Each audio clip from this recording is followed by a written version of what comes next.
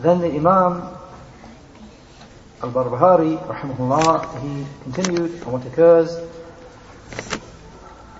on page 55 of the Saudi edition, the Saudi 2-volume edition, page 37 of the Egyptian print, or page 13 of the newer Egyptian print. And it's numbered as point number 1 in the book. So from now on we'll just refer to the point numbers. You can see whichever edition you have, what point number it will be, inshallah. So in this edition is point number 1, as we said, on page 55 of the Saudi edition. قال المؤلف رحمه الله اعلموا أن الإسلام هو السنة والسنة هي الإسلام ولا يقوم أحدهما إلا بالآخر. That the author rahimahullah said, know that Islam is the Sunnah and the Sunnah is Islam, and one of them cannot be established without the other. Shaykh Fawzan, hafidhahullah, he said in his explanation, his saying, i'lam, know, this is a word used to show ihtimam, to show importance. And the meaning of i'lam, know, is ta'allam, learn, come to know, learn. And how will you know that Islam is the Sunnah? If you learn, then you will know that. If you learn the reality, then you will come to know that Islam, as the author said, is indeed the Sunnah, and the Sunnah is Islam. So i'lam, know, is a word which is brought to show the importance of that which comes after it. Just as He, the Most High, said, فَعَلَمْ أَنَّهُ لَا إِلَهَ إِلَّا اللَّهُ وَاسْتَغْفِرْ لِذَنْبِكَ. Surah Muhammad, the 47th Surah, ayah 19. With the explanation, so know, fa'lam, so know that none has the right to be worshipped except Allah, and seek forgiveness for your sin. The Shaykh said, meaning, know the meaning of La ilaha illallah. Know the meaning of none has the right to be worshipped except Allah, and act upon it. And the Shaykh gives us a second ayah as evidence. اعلموا أن الله شديد العقاب وأن الله غفور رحيم. Surah Al-Ma'idah, the 5th Surah, ayah 97, or rather ayah 98. With the explanation, know that Allah is severe in punishing, and that Allah forgives extensively and shows mercy. So the word i'lam, know, command in the singular, or i'lamu, know, a command in the plural, occurs to show the importance of that which comes after it. He's saying, al-Islamu huwa sunnah, wa sunnatu hiya al-Islam. Islam is the Sunnah, and the Sunnah is Islam. Shaykh Fawzan said, meaning, Islam is the tariqah, Islam is the way which the messengers alayhimus salatu wassalam came with. And every messenger came with Islam. So every prophet called to Allah and came with a sharia, with a revealed way from Allah. So that is Islam. So Islam is the worship of Allah, the Mighty and Majestic, alone, at every time, with that which He legislated.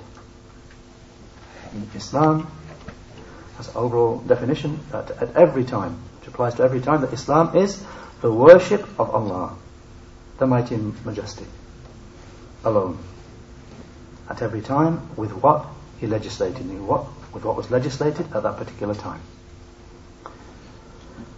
And Allah legislated for the prophets ways and laws to last for appointed terms. Each of the prophets, each of the messengers, he legislated a certain sharia, a certain law, a certain way to last for an appointed time. Then he abrogated it. He brought some new law and abrogated the previous one. So when that was abrogated, then action came to be upon that which abrogated. That is Islam. So when any revealed law was abrogated, was replaced by a new one, then the new one which abrogated and replaced, that was Islam. Until all those revealed laws were abrogated by the revealed way sent to Muhammad sallallahu alaihi wasallam. Allah the Majestic and Most High says, لِكُلِّ أَجَلٍ كِتَابٍ يَمْحُ اللَّهُ مَا يَشَاءُ وَيُثْبِتُ وَعِنْدَهُ أُمُّ الْكِتَابِ. Surah Al-Ra'd, the 13th surah, ayahs 38 to 39. With the explanation, only people of tafsir, they have at least a couple of different explanations here, but amongst them is the explanation: there is an appointed time span for each book sent down by Allah. Allah abrogates and changes whatever He wishes, and He confirms. And the foundation of the book is with Him. Shaykh Fawzan said, so Islam is that which the messengers came with regard to the call and the action. At every time with what was specific to it, until the sending of Muhammad sallallahu alaihi wasallam came about. And then Islam is whatever he came with, to the exclusion of everything else. And after the sending of Muhammad sallallahu alaihi wasallam, then Islam is only what he came with, and nothing else. So therefore, whoever remains upon the previous religious ways and does not believe in Muhammad sallallahu alaihi wasallam, then he is not a Muslim. The Shaykh has indicated here what he mentioned before, that if someone were to say that I'm remaining upon a way which he claims to be a way of an earlier prophet, that this was Islam before, this will not be accepted from him. He cannot say, no, but I'm a Muslim now. He will not be. For Islam now, after the sending of Muhammad sallallahu alaihi wasallam, is only what he was sent with, nothing else. As the Shaykh said, whoever does not believe in Muhammad sallallahu alaihi wasallam, then he is not a Muslim. Since he has not yielded or submitted to Allah the Mighty and Majestic, and he has not obeyed this Messenger sallallahu alaihi wasallam, because what he was upon has now ended and been abrogated. And remaining upon something abrogated, something replaced, is not a religion for Allah the Mighty and Majestic. Rather, acting on what abrogates, what comes later and replaces, that is the deen, that is the religion.